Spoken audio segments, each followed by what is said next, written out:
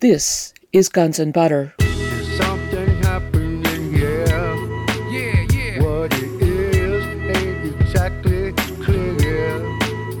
There's a man with a gun over there. So, how I look at it is you have the secret societal system that's able through different people, through different organizations, is able to affect change within different countries.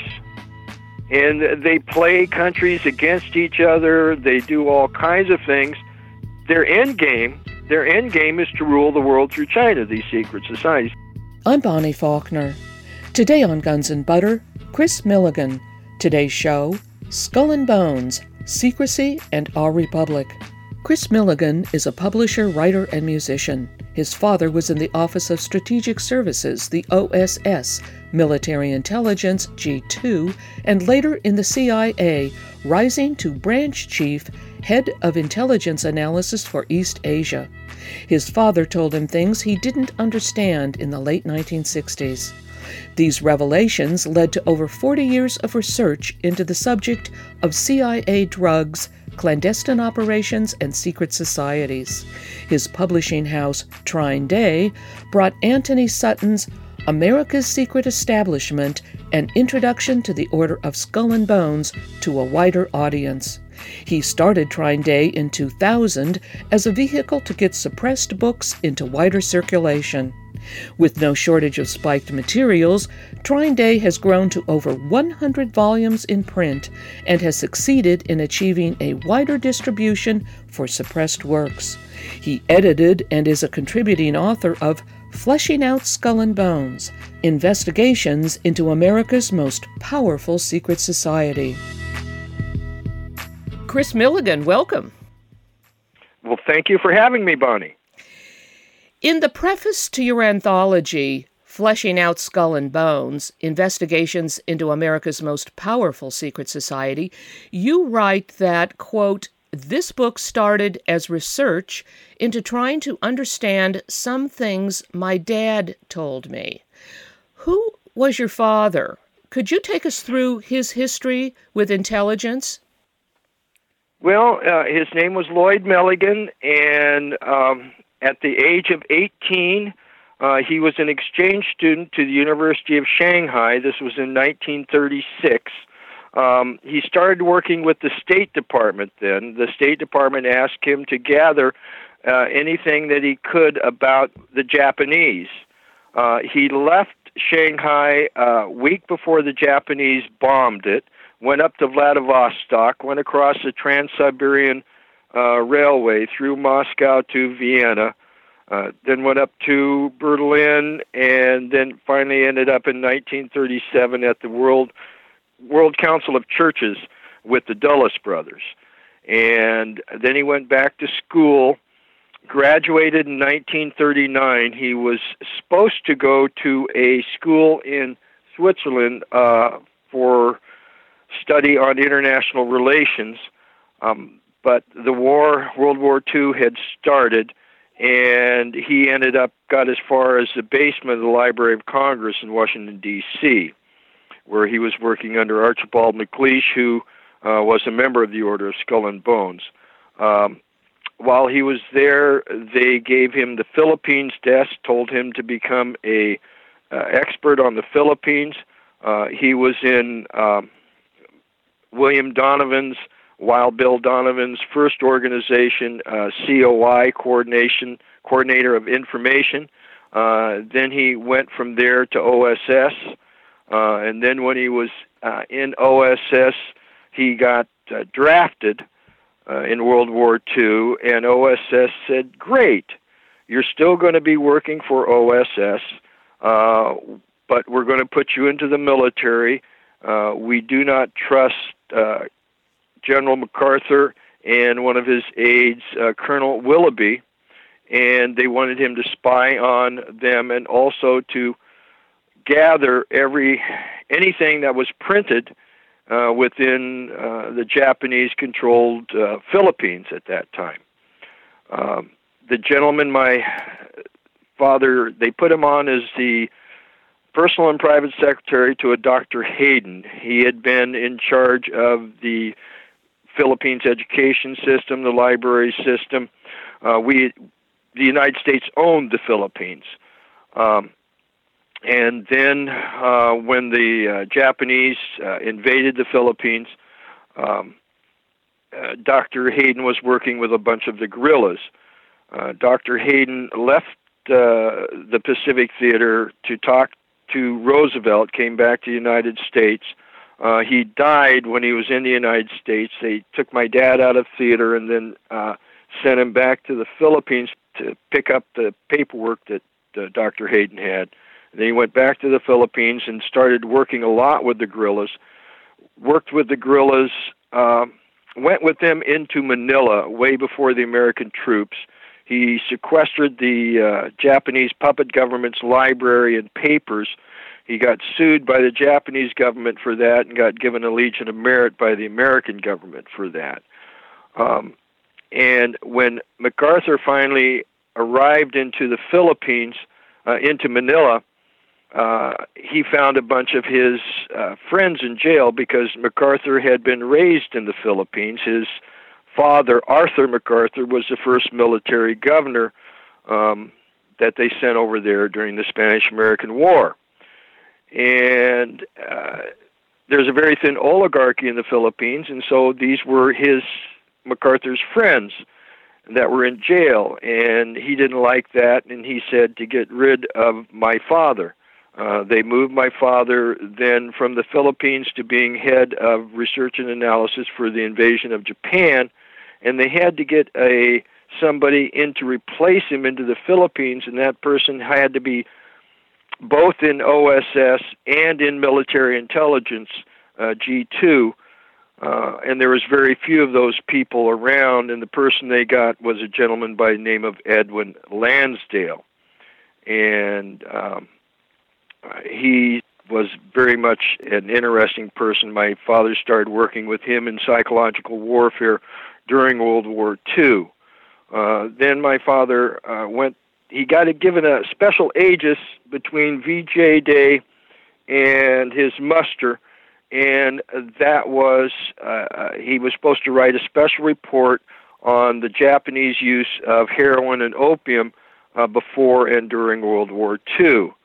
Then he went back to D.C., went through a couple of alphas, and was in CIA when it began. His last overt job in CIA was branch chief, head of all of East Asia Analysis Office. Then in 1951, he went covert. They needed somebody. My dad was a rather liberal guy. He was from the West Coast. They needed somebody to go talk to Sukarno in Indonesia, and so they sent my dad and actually myself and my brother and sister and my mom as a family to go with him to Indonesia. And then he came back to the United States, and what he told me later on, as kids we were told he had a job as a advertising salesman for the Glen Falls Sun Echo around D.C., but actually what he was doing, he was helping to write the what's now known as the PDB, the President's Daily Briefing. He explained to me that he called it a newspaper that they helped write for the President and the generals every morning. And then in 1956, he was sent to the Far East. Again, he met with Lansdale in Vietnam, and he must have written a report because Lansdale was soon recalled, and then my dad ran into some interference, and he told me he left the agency soft in 57 and then left him hard in 59. In 1957, he got all of a sudden he went from being a part-time speechwriter for a senator and other things to becoming a vice president of a college in Nashville. And then, like I say, in 1959, he was asked to be president of the college. The president had quit, he said no and left and moved the whole family out to Oregon. And he later told me in 1969, when he took me into a room with a Dr. D.F. Fleming from Vanderbilt, that he had quit them in 59. That's one reason he was talking to me in 69, because he had signed a piece of paper that said he couldn't talk for 10 years. And I thought about it later, and it didn't make much difference, I thought, because nobody would believe what he had to say. So your father was working for intelligence in some very big hotspots: Philippines, Vietnam, Indonesia. You mentioned the rebels in the Philippines. Now, were you referring to Philippine rebels that were going up against the Japanese, or just the Japanese? Yes. He was working with the guerrillas that were going against the Japanese. There's a book that he edited, written by Hernando Abaya, who was a major Philippine journalist. It's called Betrayal of the Philippines. A friend of mine has told me, and I wanted to ask you about this, that with regard to Ed Lansdale's work in the Philippines, that somehow guerrilla groups in the Philippines were either infiltrated or directed or whatever, and then wiped out eventually, like they were... Do you know anything about this?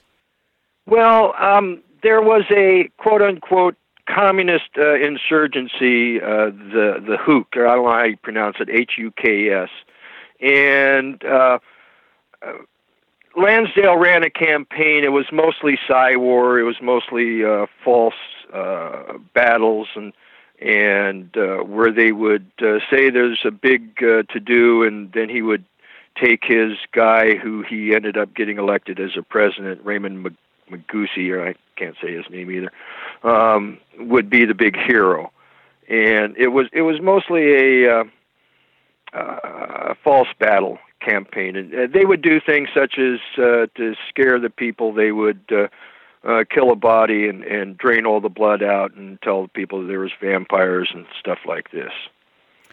Well, now, was this a campaign in order to turn the general population against the rebels, or was it to figure out who they were so they could be wiped out? Yeah, a little bit of both. A little bit of both. But the biggest thing was a stage show to get the guy that he wanted elected president. Yes, okay. Now, you mentioned that you and your whole family went to Indonesia. Now, what was going on? Well, now, eventually, the head of Indonesia that your father was meeting with, he was overthrown, right? Absolutely, yes. Yes, that was a very, very bloody and horrifying overthrow. What do you think your father's mission there was? Well, Sukarno had just consolidated power and had just, come up with the country of Indonesia. It had been owned by the Dutch, and this was after World War II, and the colonies were, going away. And so, and he was he was for the people and stuff like that. So they needed somebody liberal that he could talk to. And so they sent my dad to talk to him and help set up a relationship with Sukarno. Right, and then Sukarno was overthrown by Suharto, right? Yes. And see, we left in 52, right at the end of 52. And then my dad came back, and he had already he just stayed covert. And what he told me was that's basically when he started to write what's now known as the PDB, right? Be part of the group that wrote that. And because before then he'd been branch chief head of all of East Asia Analysis Office. Well, was he writing the presidential daily briefings from Indonesia? No. We came back to the United States and lived in Fairfax. We were only in Indonesia for about 2 years. I see. And then when was Sukarno overthrown by? I get these names mixed up. What is it? Sukarno and Suharto, right? When was he? It was after the sixth. Remember, Sukarno tried to do. He had the Bandung meeting, and they were going to have a third world line between. You'd have the commies and the capitalists, and then you would have this third world, which was all the other powers trying to get together to be a thing. I'm speaking with publisher and author Kris Millegan. Today's show, Skull and Bones, Secrecy and Our Republic. I'm Bonnie Faulkner. This is Guns and Butter. Then also there's the situation of the gold. And I strongly recommend people to read a book called Gold Warriors by Sterling Seagrave. He is the son of Thomas Seagrave, the Burma surgeon. He was raised in Southeast Asia. Most of his books were Book of the Month Club and New York Times bestsellers until he wrote Gold Warriors. He got so many death threats that he moved to France, and he had to publish it himself. There is a edition that has come out from Verso out of England, but it just, if you read it, I mean, your jaw just drops. And Lansdale's a big part of it. MacArthur's a big part of it. Nixon's a part of it. But you see, the Japanese had a thing called Operation Golden Lily that started in the 30s. And they would go through Korea and China, and they would go into every little village and big towns and say, "Give us your gold." And they stuck around for, some of these places for almost 10 years. And so they would get the easy gold, and later on, and there was this huge amount of gold and precious gems that were stashed in Indonesia, Burma, and most of it in the Philippines. And Lansdale, 10 days after he arrived in the Philippines, ended up doing an interrogation on somebody that led him to this gold. And this gold's a big part. We gave a whole bunch of it back to China, and then there was a bunch of this gold that was used to finance CIA operations and other things. So approximately how long was it after you and your family left Indonesia that Suharto was overthrown?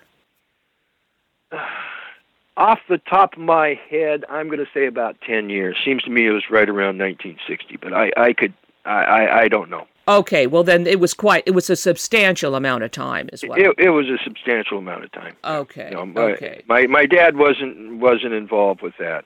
Right. Now, he became aware of the drug trade, and that was his big reason for leaving. He just would not stand for it. He wouldn't have anything to do with it. Was this? Are you referring to Indonesia or Vietnam? Vietnam. I see. Vietnam. What was when was your father in Vietnam, and what was he doing there? And you were there as well, right? No. This was 1956. We were left at home and told that Father was going to be writing this book on the church in Southeast Asia, and we were taken to our grandparents' house in Oregon. And he met with Lansdale at a little town called Toi Ninh, Vietnam, the home of Cao Dao, which is a secret society.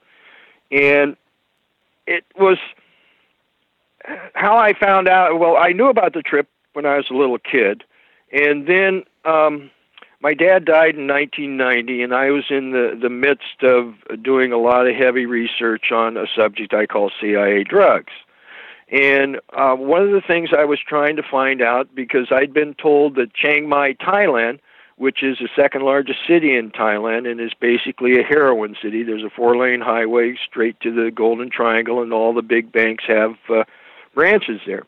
That it had been a small little village in my lifetime, and it's now the second largest city, and I was trying to find out information.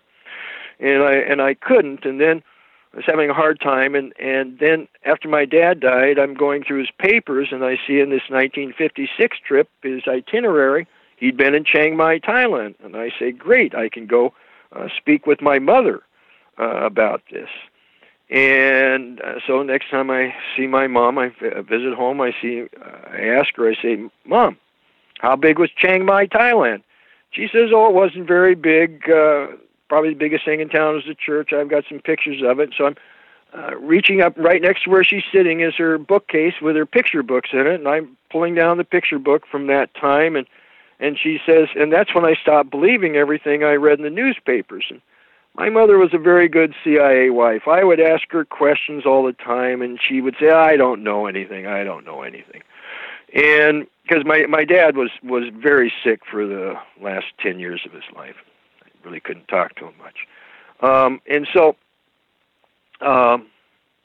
she says, well, that's when I stopped believing everything I read in the newspapers. And I says, what do you mean?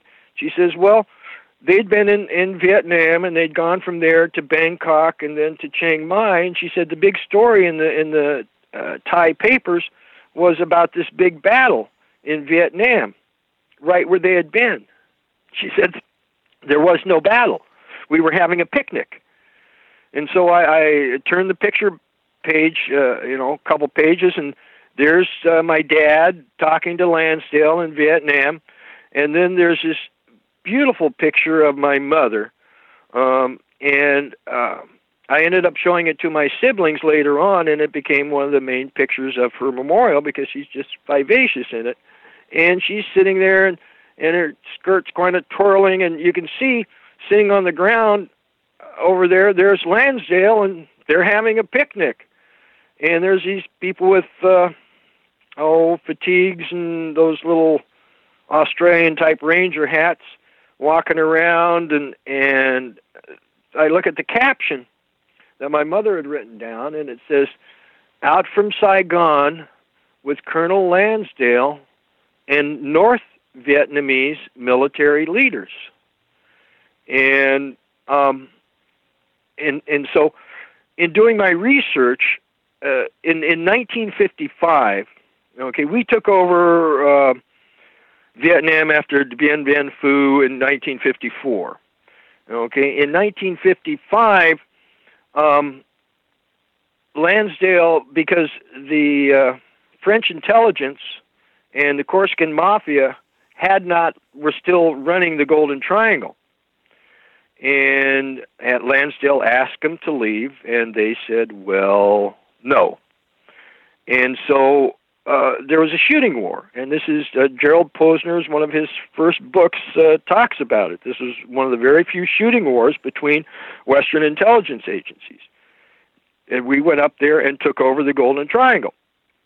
And so this was right after, so my dad gets there in 56, and also you can read about Lansdale going up into Vietnam and bringing down a whole bunch of people from North Vietnam. It was all Vietnam at that time. And see, what my dad told me in 1969 with the professor from Vanderbilt, he opened up his mouth, the first words he said was, Vietnam War is about drugs. There's these secret societies behind it. I'm thinking he's talking about the mafia. It's the only thing I could think of. And this is 1969. And then he tells me, and communism's all a sham. These same secret societies are behind it all. It's all a big game. And at that point in time, I think my dad's nuts. And I'm a teenager in the late 60s, and I know more about drugs than he does. And then this little light bulb comes on in my head, says, oh, he's having the drug talk with me. He hadn't had the other one. I was married and had a 6-month-old kid. So I start to straighten up, and I'm, getting ready to say yes, sir, and all this, and waiting for my dad to tell me to stop smoking pot. And he doesn't. He tells me all about his intelligence career. And then they start talking about how they're playing out a lose scenario in Vietnam. And then they start talking about psychological warfare and sway pieces. And it soon becomes apparent that I have no idea what they're talking about, okay? But so this meeting in 56 that my dad had with Lansdale, for my money, he was right on, because they took American boys and girls and sent them to hell for 1 year. And then those boys and girls, some of them got addicted to the heroin that was being proffered to them by anybody who was 12 years and up. And then what does a junkie do? A junkie sells junk. And you take these boys and girls that are come there from all across America and send some of them back as junkies, because what I've determined is and what my dad told me too. He actually told me this before the meeting with the professor. He had told me one time. He says they're out to opiate your whole generation. And this was the first time I'd ever heard the word opiate. I knew what it meant, and I remember telling him, I says, "Listen, I never see that stuff. I don't lie. I just smoke a little pot." And he came back at me and he says, "Well, I don't care. You're still making money for them." And the way he spat out them, I knew he didn't like them. And so it was, and also the other thing is right after that, my dad came back, Lansdale was recalled from Vietnam. So I figure my dad wrote a report. It wasn't very good, and Lansdale then was recalled. And there are people who say Lansdale was in Dealey Plaza that day, and for my money, he was the scriptwriter of the Kennedy assassination.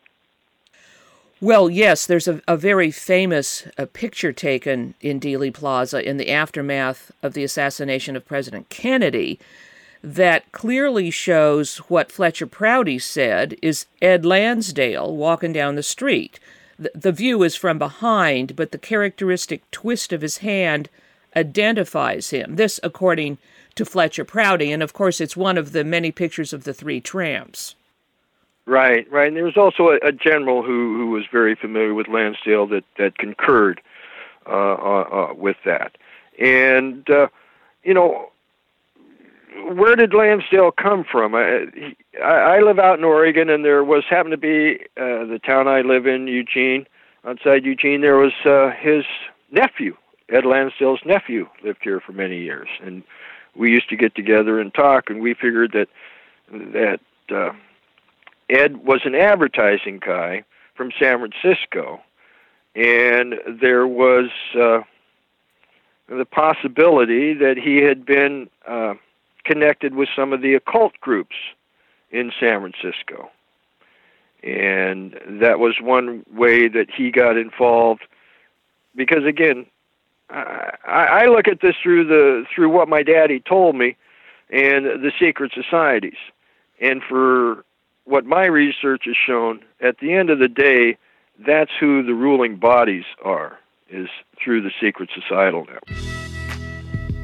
I'm speaking with publisher and author Kris Millegan. Today's show, Skull and Bones, Secrecy and Our Republic.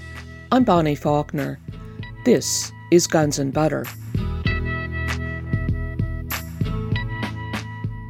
Now, did your father, he did tell you that there was a plan to opiate the boomer generation. Did he go into any detail about that or say why this was being planned? No, he said they are out to opiate your whole generation. Wow. Is exactly what he told me. What else did he tell you that you haven't yet mentioned? Well, I've mentioned it, but this whole thing of playing out a lose scenario in a war. He told me that, and they were talking about that. They were working on a report, a worldwide assessment, and it was my understanding that this was when Eisenhower became president, and there was this worldwide assessment. And in that, they talked about Vietnam and what could happen there, and they laid out a whole bunch of scenarios. And he told me that they're playing out one of the lose scenarios. And I had just a really hard time with that. I mean, I had a hard time with the statement that, communism's all a sham, these same secret societies. I couldn't get my head around that. And trying to get my head around the fact that they're playing out a loose scenario in a war, because at that point in time, I mean, I was 19, it was the day before my 20th birthday, I was still trying to get my head around, well, let me see, they're trying to send me to war and they want me to go kill people, but then there's rules. I mean, when you try and kill somebody, I don't understand how there's rules in that, you know. It just was I just didn't understand that. And then somebody tells me that they're playing out a loose scenario in a war. I mean, that was even harder to understand. Now, when you say a lose scenario, are you saying that one of the scenarios or one of the possible objectives was to lose the Vietnam War? Is that what you're saying? Well, no, what it was is that they would say, okay, if we do this, this will happen. And they had a bunch of different scenarios about what could happen in Southeast Asia. And one of the scenarios was, well, if we back a Roman Catholics in a Buddhist country, it's not going to work. It will fail. And so that was the lose scenario that they were playing out. In other words, in this report, they said, okay, we could do this, we could do that, we could do this, we could do that. And in one of these things, they picked the one that was a lose scenario. Huh. So that sort of indicates that maybe, I don't know, that they were planning on losing? Right. I mean, he's telling me this in 1969. I still have a hard time getting my head around it, you know. But yes, because, again, it's a secret societal network. And the other thing he said in there, communism's all a sham. These same secret societies are behind it all. It's all a big game. It's all a big game, okay?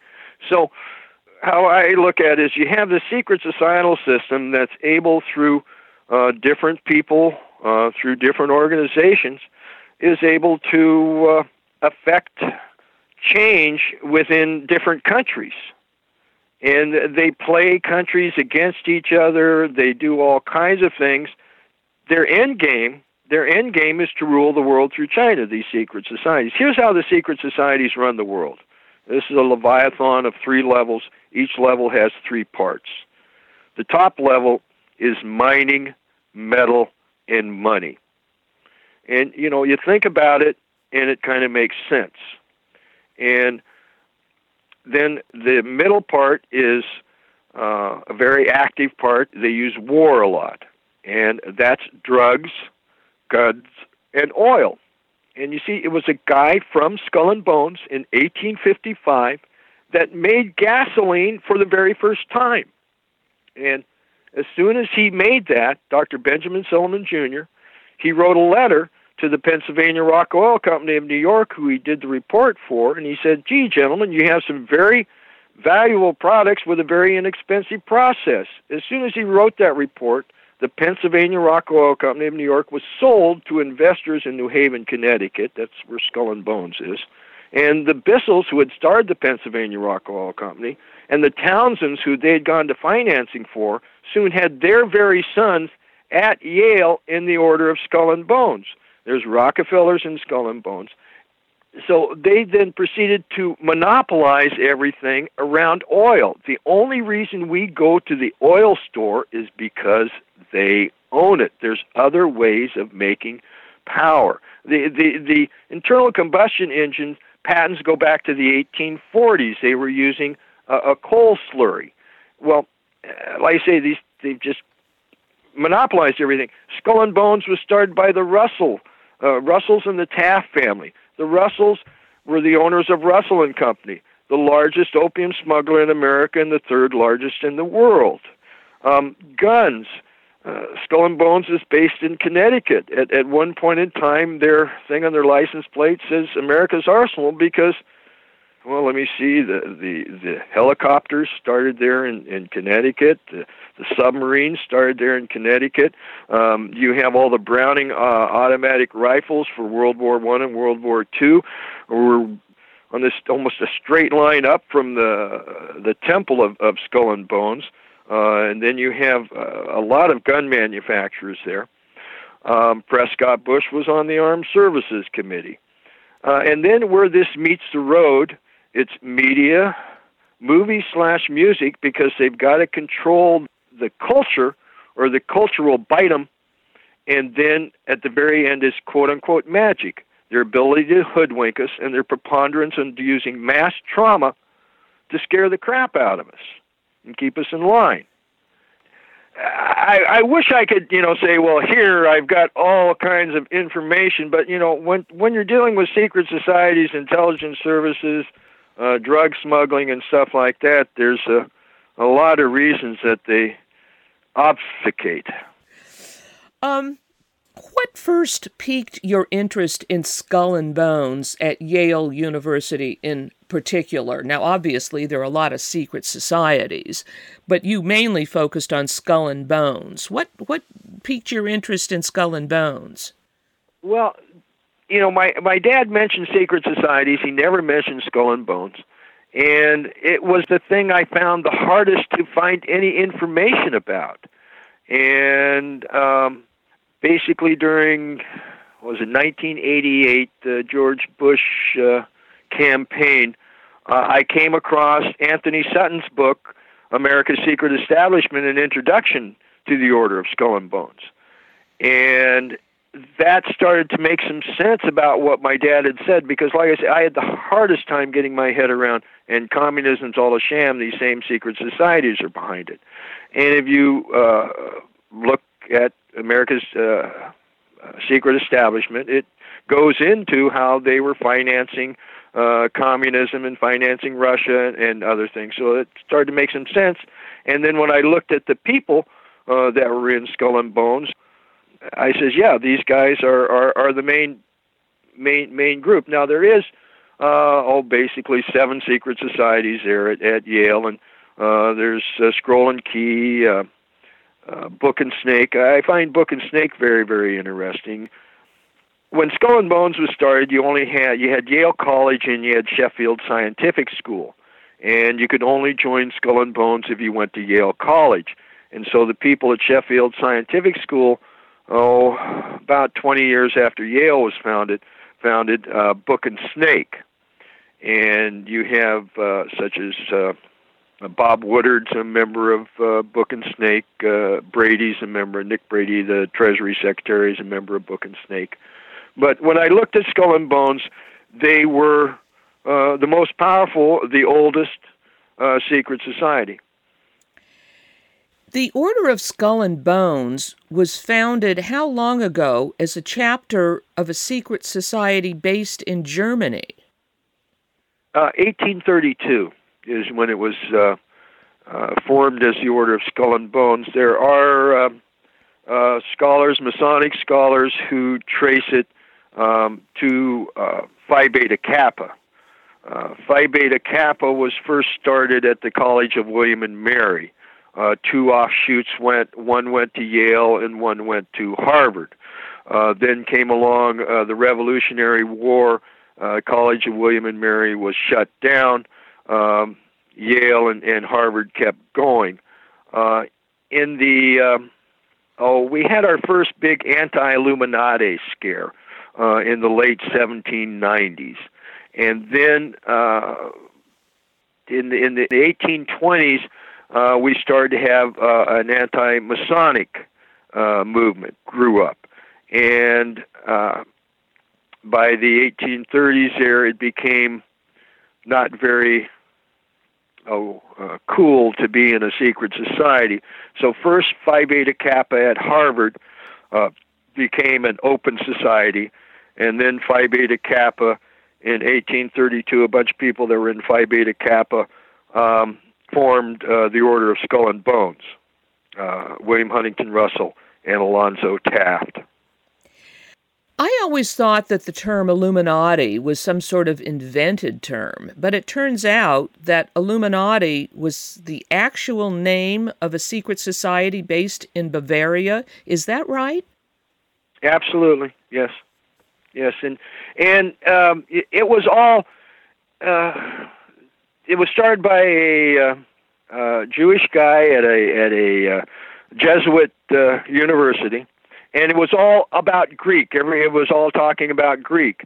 And then, Phi Beta Kappa was started in 1776, the same year that Bavarian Illuminati was started. He was started on May 1st, and Phi Beta Kappa was started in December. And it was the first all Greek society here in the United States. And so, like I say, there are several researchers and scholars that say that Phi Beta Kappa was the Illuminati come to America. In some of the parts of Fleshing Out Skull and Bones that you've written, you go into an analysis or an explication of these different familial groups within Skull and Bones. I mean, there were the Bundys, and apparently McGeorge Bundy, his brother and his father were Skull and Bones, and McGeorge Bundy was in many administrations, including President Kennedy's, and he was really undercover for the intelligence agencies, wasn't he? Yeah, they were CIA also. And yeah, McGeorge is an interesting guy. He helped cause the Bay of Pigs situation. That's right. He contramanded, I just discovered, President Kennedy's order to support the Bay of Pigs, and the flights were called off by McGeorge Bundy and then blamed on President Kennedy, something like that. Mm-hmm. And then, of course, the whole Bush family, they're in there. I mean, there's so many people that we're familiar with in powerful positions that come out of Skull and Bones. It's actually quite amazing in your book. Well, and it continues. The Black something group that, what's his name? Steve Swartmore. He's Skull and Bones. They own Sears and Kmart now. Your Treasury Secretary Mnuchin is Skull and Bones. I did an interview with Webster Griffin Tarpley on events leading up to World War I. According to Webster Tarpley, secret societies and fraternal lodges in many different European countries played major roles in alliances and events causing World War I. In your research, have you found that members of secret societies have wielded extraordinary power in causing conflagrations? Oh, yeah. Yeah, they help cause them. They'll sell arms to both sides, and then you find them at the peace treaties, too, helping make sure that there'll be another war. I'm speaking with publisher and author Kris Millegan. Today's show, Skull and Bones, Secrecy and Our Republic. I'm Bonnie Faulkner. This is Guns and Butter.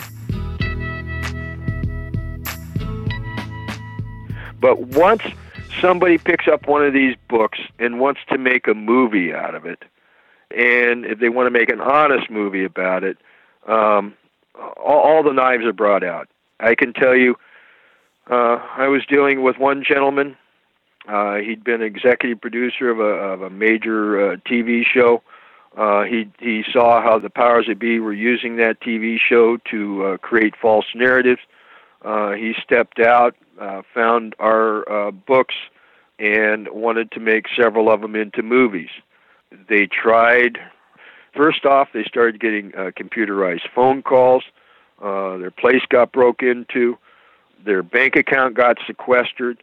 He calls me up one time and says, well, there's this guy chasing me all around town in a white SUV, and I can't shake him. Another time he calls me up and says, well, they're trying to get me fired. They're putting out rumors that I'm out on Sunset selling OxyContin at night. He says, my boss knows that that's not true. They kept on soldiering on. Then he calls me up and says, well, I've got to take a sabbatical. And I say, well, what's going on? He says, well, somebody met his wife on a street corner and said, hey, if your husband doesn't stop what he's doing, we're going to kill him and then you. What are your children going to do? So then he calls me back up in 2 weeks and says, well, I guess we're just making Will Ferrell movies. Now, the book that your Hollywood colleague was trying to make a movie out of, or whatever he was trying to do. Which book that you published was that? Well, Franklin Scandal was one. Another was Dr. Mary's Monkey, and another was A Terrible Mistake, the story of Frank Olson. In the preface, you ask, do these secret societies create and control both sides in controlled conflicts to produce outcomes to further their New World Order designs? Have you decided on an answer to that question? Yes, they do. I mean, it's thesis, antithesis, synthesis. And, if you can control both sides, the antithesis and the thesis, then you have a good chance of getting the synthesis that you want. Now, one of the big contributors to your book, Fleshing Out Skull and Bones, of course, is Dr. Anthony C. Sutton.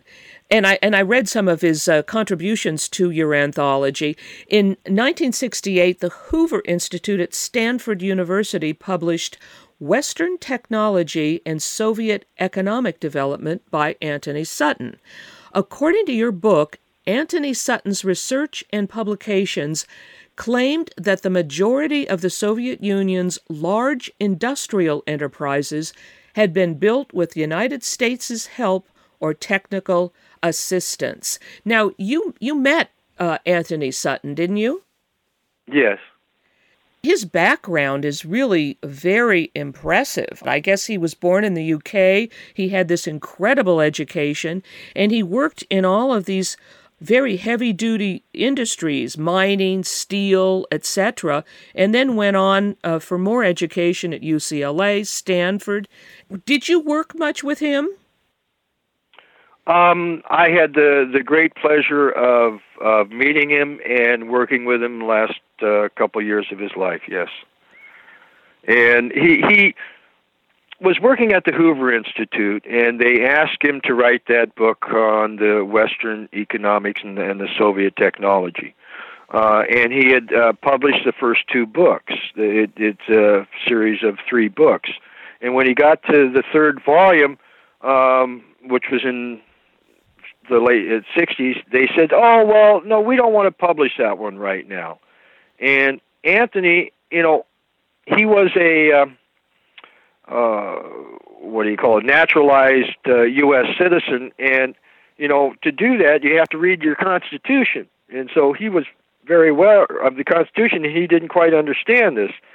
And so he kept talking to him, and they said, well, Anthony, don't break your rice bowl. And he broke his rice bowl. He went ahead, and because they wouldn't allow him to publish the third part, and so he went around them and published it as national suicide. Because basically what his research had shown was that the war material that the Russians were sending to the North Vietnamese, because the North Vietnamese were not backed by China, they were backed by Russia, so much so that China would not allow trains to go across China from Russia to Vietnam. And so he found that almost all the war material was made in conjunction with U.S. technology, sometimes even U.S. plants that were ordered through Italy that were set up in Russia to make the war material so that the North Vietnamese could fight us in the Vietnam War. And so that was his first revelation. So he got fired from the Hoover Institute there at Stanford for doing that. And so then he started to write what are his Wall Street books. He wrote Wall Street and FDR, Wall Street and the Bolshevik Revolution, and Wall Street and FDR and Hitler.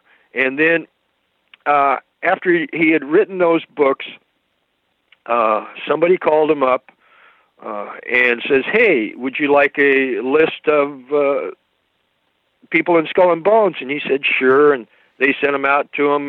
He had to return the thing in 24 hours, and so he copied it and put it in a box underneath his desk. And he told me, he says, after a while, he would sit there and he kicked this box, and he oh yeah, and he looked into it, and he says, oh, well, these are a bunch of the people that he'd been writing about. So he then started to write these little booklets about Skull and Bones, and he could find nobody to publish them here. So he found a publisher in Australia that would publish them, but then they started getting stolen off the docks. And at this point in time, there was no internet, and he had a newsletter.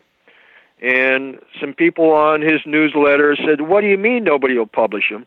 And this was a mom-and-pop print shop up in Montana, so they started publishing his books. And I had sent them letters to them, but I'd never heard back from them. And finally, I started writing about Skull and Bones, and I started trying to get magazines, and nobody would touch it. And finally, I found High Times, and High Times wrote an article, and then the internet came around. I put it up online, and Anthony just sent me an email one day, and we became friends. And Trine Day does publish his book on Skull and Bones, right? You do publish that. Yes. Yeah. American Secret Establishment, and he has quite a few other ones out there that people can find. They're very, very good.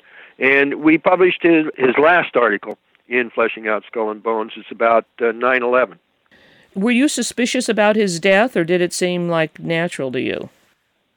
Well, when I first went to Anthony, I said, well, let's, because it was going out of print. I said, Anthony, we can't do that.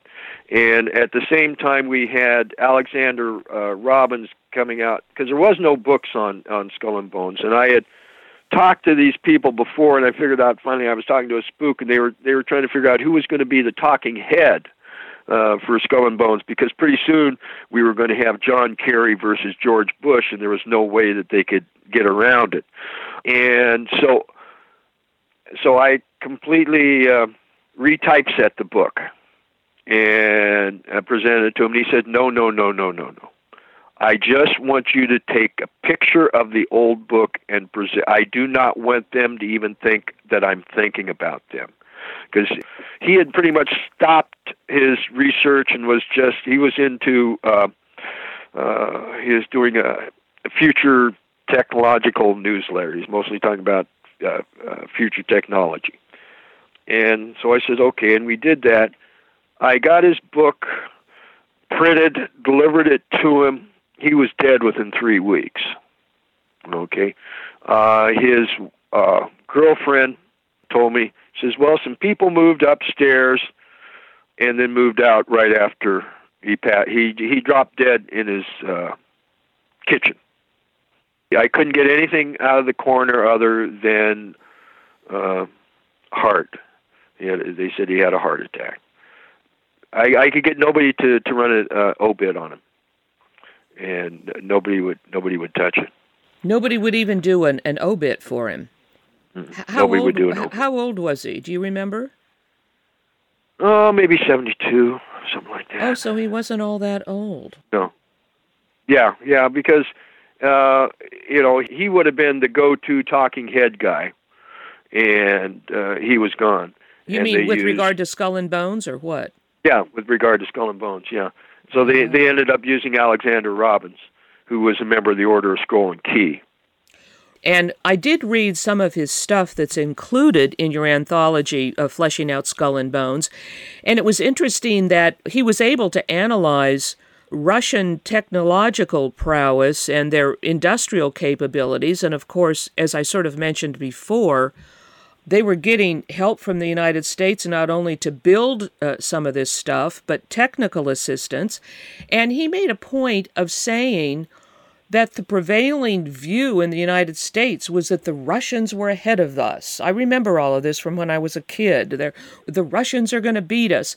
But he proved in this trilogy about Russian industrialization that this was a fantasy. This wasn't true at all.